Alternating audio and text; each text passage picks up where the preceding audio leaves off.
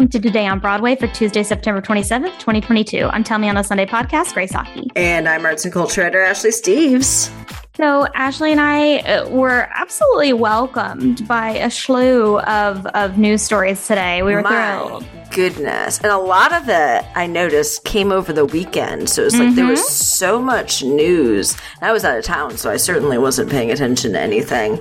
But we had a lot of random big things happen over the weekend, which is kind of a rare occurrence.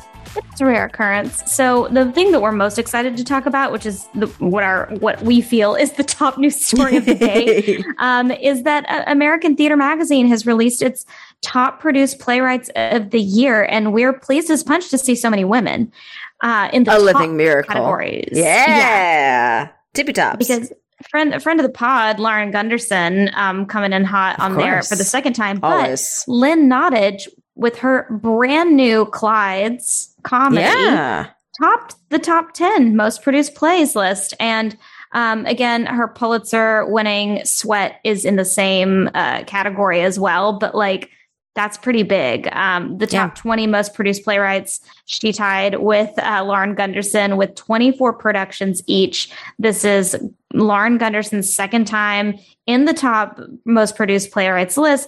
But that also means that so many of her co-writes are also in this list because she's a genius and knows how to collaborate. Still hasn't been on Broadway, but gets her plays produced everywhere and for great reason. What are we doing? One of her musicals is going to come to Broadway before maybe one of the plays, but they're all incredible works, so I hope so as well. Yeah. So the top 10 most produced plays of 2022 to 2023 include Clyde's at number 1 with 11 productions, Chicken and Biscuits by Douglas Lyons with 8 productions. Now, the reason this is incredible because, as you know, this show at Circle in the Square unfortunately did not reach its maximum financial potential on Broadway. And it was really upsetting. But knowing that this show is having a second life as the second most produced play of this coming year is kind of, it's very heroic and exciting. And I love to see that. And the third is Clue. Then you've got Once, Sweat, again, Lynn Nottage. And then number 6, The Chinese Lady by Lloyd Suh. Yeah. 6 productions going on in the U.S. And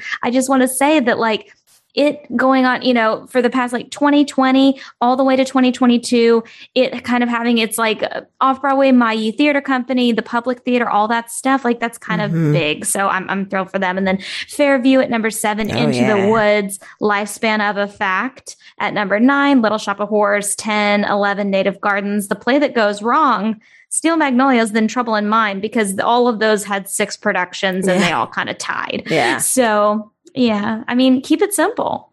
Pretty great list. I know when we were talking about Clyde's, however many months ago, I think 9 or 10 at this point, talking about how, how much we loved it, but also what an easy show to mount this would be in regional theaters and on tour. And it's so great to see it immediately atop this list because new play on Broadway, and bam, already leading the list for the most produced. And of course, Lynn Nottage having Sweat on there as well. Doubly amazing, in fact. And the top 2 shows are, with Clyde's and Chicken and Biscuits, primarily cast with people of color. So all these great things. Yeah, we've got 3 women in the top 5 of the top 20 most produced playwrights. Yeah. Yeah. Lynn Nottage, Lauren Gunderson, Dominique Morisseau. that's huge. And then that also includes August Wilson and Matthew Lopez. So you've got women and people of color. That's the list of the top 5. And it's, extremely relieving when we always have these conversations about, it's definitely getting better, but how often Broadway specifically is willing to take chance on female playwrights, and especially female playwrights of color. And then to see this most produced list come out every year. And that's, top 5, top 10 dominated. Yeah. Alice Childress, Lauren Yee, there's Jackie a lot happening. Yeah. It's just, Chef's kiss. Chef's Kiss. So we love reading those lists. And of course, they gather this, the most produced. We don't even know what's going on in the community spaces, right? So this list could look very different if we were to gauge those, which I'm very curious about. I don't know how to find that out. I know. Someone needs to deep dive and get us that list. Because I think that genuinely, like where the community theater and high school productions live, like that's the birthplace of absolutely where our new playwrights and new actors and new crew members are coming from. So I'm like, what are you guys doing? What are you doing? And so much of that is dominated by, especially when you talk about high schools. And I grew up in an incredibly white area and an incredibly white high school. So what shows those are putting on are going to look different in different places of the country. And therefore, as you said, kind of contribute, or not even kind of, very much contribute to what future playwriting and theater going, for that matter, looks like. Listen, I'll tell you, high schools will do an all-white production of The King and I. Of course they will. Seen it of in course recent they time. will. Of course. I mean, there's not much thought going on there sometimes. Butts in seats, as they say. Butts in seats. Is it a recognizable name? Well, we're going to do it no matter what. Yeah, say that. So let's jump off Broadway. So in off-Broadway news, the New York City Center Encore's production of The Light in the Piazza has now been postponed due to a scheduling conflict with their star, methinks. So it will now play June 21st through the 25th of next year. It was previously scheduled for February, right? As we know, this stars King and I Tony winner Ruthie Ann Miles. Thank goodness. Yes, this means some rumors are true. I mean, which rumors are those? Here's the thing. Ruthie Ann Miles, presenting on the Tony Awards with, I believe, another co-star from her past, from a certain show off Broadway. Yeah. Guys, that's a strategy. Incredibly curious. Is a move. Yeah. I immediately texted, I think I texted you all, and I said, okay, so that's coming, right? Right, exactly. There's no reason for this to be a random plug. It was the Tony's version of the obviousness of the Lea Michele, apology tour that she was coming back to Broadway. And what does that mean here for Ruthie Ann Miles? Conrad Rickamore, what are you doing right now? That's what I want to know. That's always the question. That is always the question. So be on the lookout for that. Where in the world is Conrad Rickamore? Yeah, where in the world is Conrad? I don't have any insight on this, so that's why I'm able to speak freely, because I didn't sign anything on this. But I am excited for whatever that means. Yeah. And I adore her. And no matter what, we're still getting her in The Light in the Piazza. So that's all that really matters. Yes. Anything else is a win, and it would be a very big win. Yeah. So speaking of big wins for Ashley and I, we have more information about the Year of Magical Thinking during their site-specific off-Broadway revival of Joan Didion's famous work, also the book, Chef's Kiss. It's starring Kathleen Chalfant, and it will run October 19th through November 20th with an opening out on November 2nd. So here's why this is important. We knew that this was going to be a site-specific staged community space across NYC thing. Just like Joan Didion is New York, so is this piece. They are going all over. Starting in October, they've got a living room in Prospect Heights, a living room in Ditmas Park, Kensington, Borum Hill, Upper East Side. These, she is not going to get used to any one place. No. I have to be there. So same. Co-signed. I want to go to someone's living room. Damn. Yeah, invite me in immediately. This is very much like the site-specific baby we just had, last year at this point? Out of the box theatrics? Yeah, exactly. Yeah. So I love things like this. I love non-site-specific places or non-site-specific shows and having that change of location, because so often, as they say, the set is a character in and of itself. So when it's at different locations, I've been doing site-specific work for years because I can't afford a venue. Oh yeah. So it's a little different. Also, you can do stand-up anywhere as long as you can stand up. As long as I was just about to say it. Even it's not even like an ableist not thing. Required. You can just simply do whatever you need to do with a microphone. So there you go. New and some casting news. This is interesting for me. I did giggle, even though this is not a laughing matter. So Johnny Berchtold, I believe that's how you say his name. I did look into that. Is joining the cast of the off-Broadway production of Bess Wool's Camp Siegfried. He replaces the previously announced Sawyer Barth, who just has scheduling conflicts. No big deal. Nothing like crazy. But Camp Siegfried begins October 26th with an opening night of November 15th. The reason I say this is funny is that I am obsessed with Johnny's like Instagram and Twitter presence. Oh. I don't know if you know who this guy is. No, not really. He is a comedian. Like, he is so funny. He does all of these sketches and like videos of like guy who just showed up in a horror movie. Amazing. And like he like makes fun of actor acting, which he I feel like we've talked about him before. Yes, now this is ringing a bell. Okay. Last time I said I would check him out. It still hasn't happened. So now my word has to be held to me, I guess. But also he and his partner are obsessed with horror films. Like, again, I'm obsessed with their content. And so it makes sense that he was chosen specifically for, not that this Besswell's work is horror specific, but to say that there's like an eerie undertone. I was just, exactly. Play, always. From what we've gotten, I think this is a brilliant choice, and I actually love this casting. So I'm excited to see him, is the point. I'm excited. I'm excited for anything that Besswell wants to put on. You and I were kind of talking about this before we started recording, and I don't really have much to say about it on air, but I'm curious based on the synopsis of this one. I don't know. Usually when I read a synopsis for a Best Show, I'm completely on board. My ticket is bought or my press request is in. I'm tentative. Let me say that. I'm very tentative. Yeah. Yes. So let's break away from that. And that's what Grace has to say on the matter. Yeah, I'm perplexed. There's like a theme going on, I feel, in off-Broadway plays right now where I'm like, well, why are we doing that subject this at this time? Yeah, so I'm curious. So we're now going to shift gears into the Breaking the Binary Festival, theater festival. So this features like 7 new works by trans, non-binary, and 2 spirit identifying people, along with any artist who does not identify within the male and female binary. We talked about this before. They will perform off Broadway at Theater Row October 10th through the 16th. Each night is going to be a different show. So I'm just going to kind of give you a little bit about each one and some casting news. But there are tons. So please check that out in our show notes. So Ty Defoe's Trans World will star B. Norwood, who I just saw in American televisions. If you listened to the show yesterday, you'll know that B stopped me on the street to tell me to go eat this specific vegan chocolate. And then I ended up telling them how incredible they were in the play I just seen. So that was kind of funny. But Maybe Burke is also starring MJ Rawls and more. Liliana Padilla's Twitch features JoJo Brown, who I am also obsessed with. You'd seen her on Billions.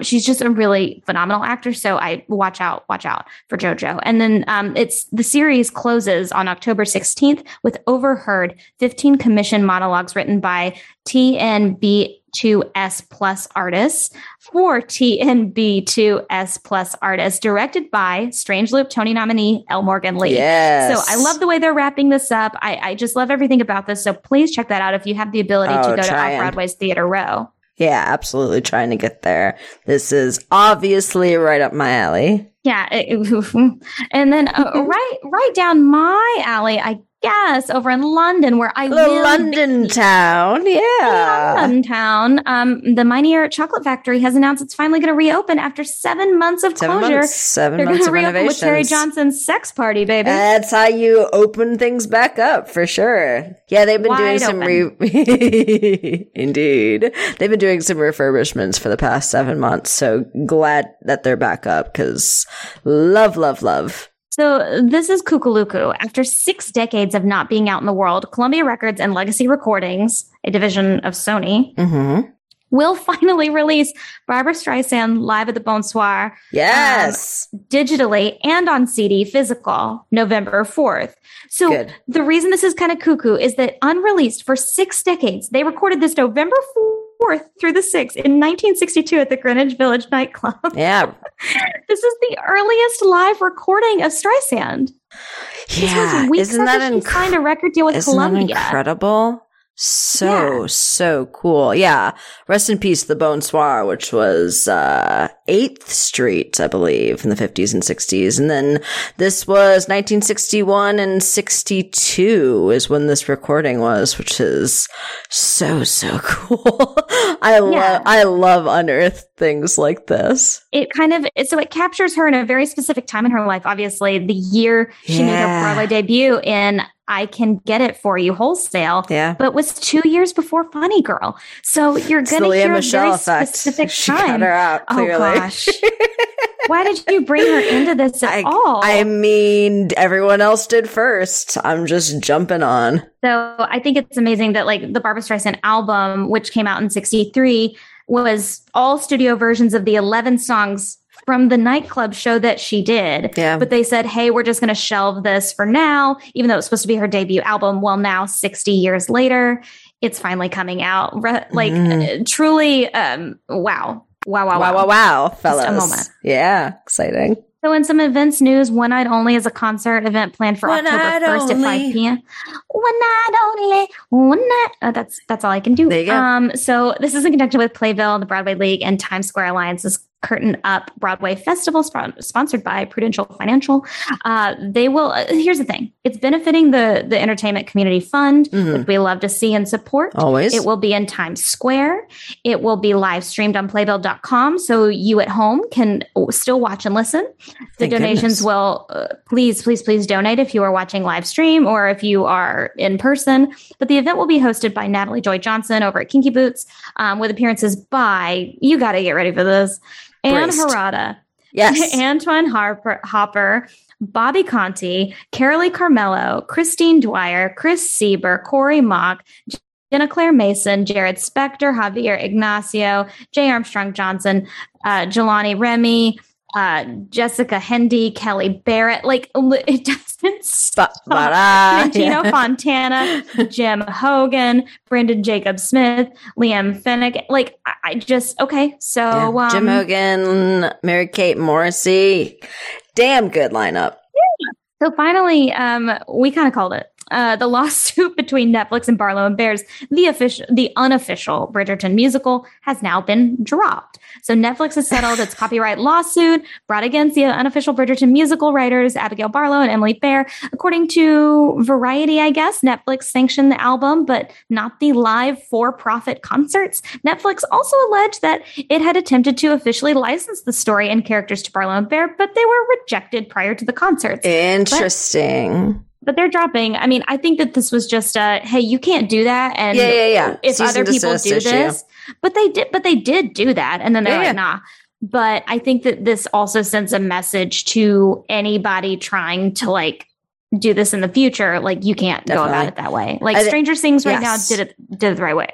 Yeah, I think this is the best possible outcome for all parties, where nobody's name is tarnished, nobody's work is tarnished, everybody gets paid fairly for the work that they've done. And, property remains where it should be. There you are. And then finally, I guess this is a recommendation for you to like think on this. Yeah. Think on this. And don't think too hard. Consider the following. Consider this. Harvey Fierstein thinks that Harry Styles would make a perfect, I guess, adaptation, if you will, for Kinky Boots. He wants to do it. And then he also thinks that Bruno Mars should star as Lola opposite him as Charlie. Yeah. I'm conflicted on this. So this was a New York Post or Page 6 thing they were talking about. If they were to do Kinky Boots, the movie musical version, it would be Harry Styles and Bruno Mars. I hate the Bruno Mars thought. Really? I love Bruno Mars. I just think if we're going to do Kinky Boots and you're going to cast Lola, first of all, I would like someone, honestly, just some queer representation. Yeah, first of all, queer representation, but also just let Billy do it again. Who cares? Yeah. Who cares? That's what everyone wants to see anyway. You put Harry Styles and it's going to get made, but why? That's part of it too, is Billy Porter has blown up so huge in recent years, thankfully, because of Pose, and has become this icon and is now an A-lister. Why would you not do Kinky Boots with it as long as he wants to do it? And yeah, maybe age stuff, whatever, but it's still role preservation, which is my favorite thing in the universe. It's going to get made with Billy Porter. You put Harry Styles in it, it's going to be the movie of the year.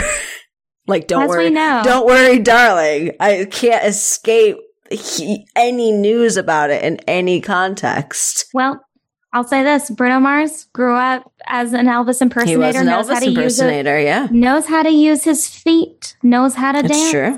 Knows how to sing. It's true. He's not, Harvey's not off here, but I fully hear and support you. I just think this is a funny, like, soundbite of, like, hey, let's check in. You know what else Harry Styles should do? Also this. And I'm like, you know what? Sure, say it all. Say it all. Yeah, I don't care.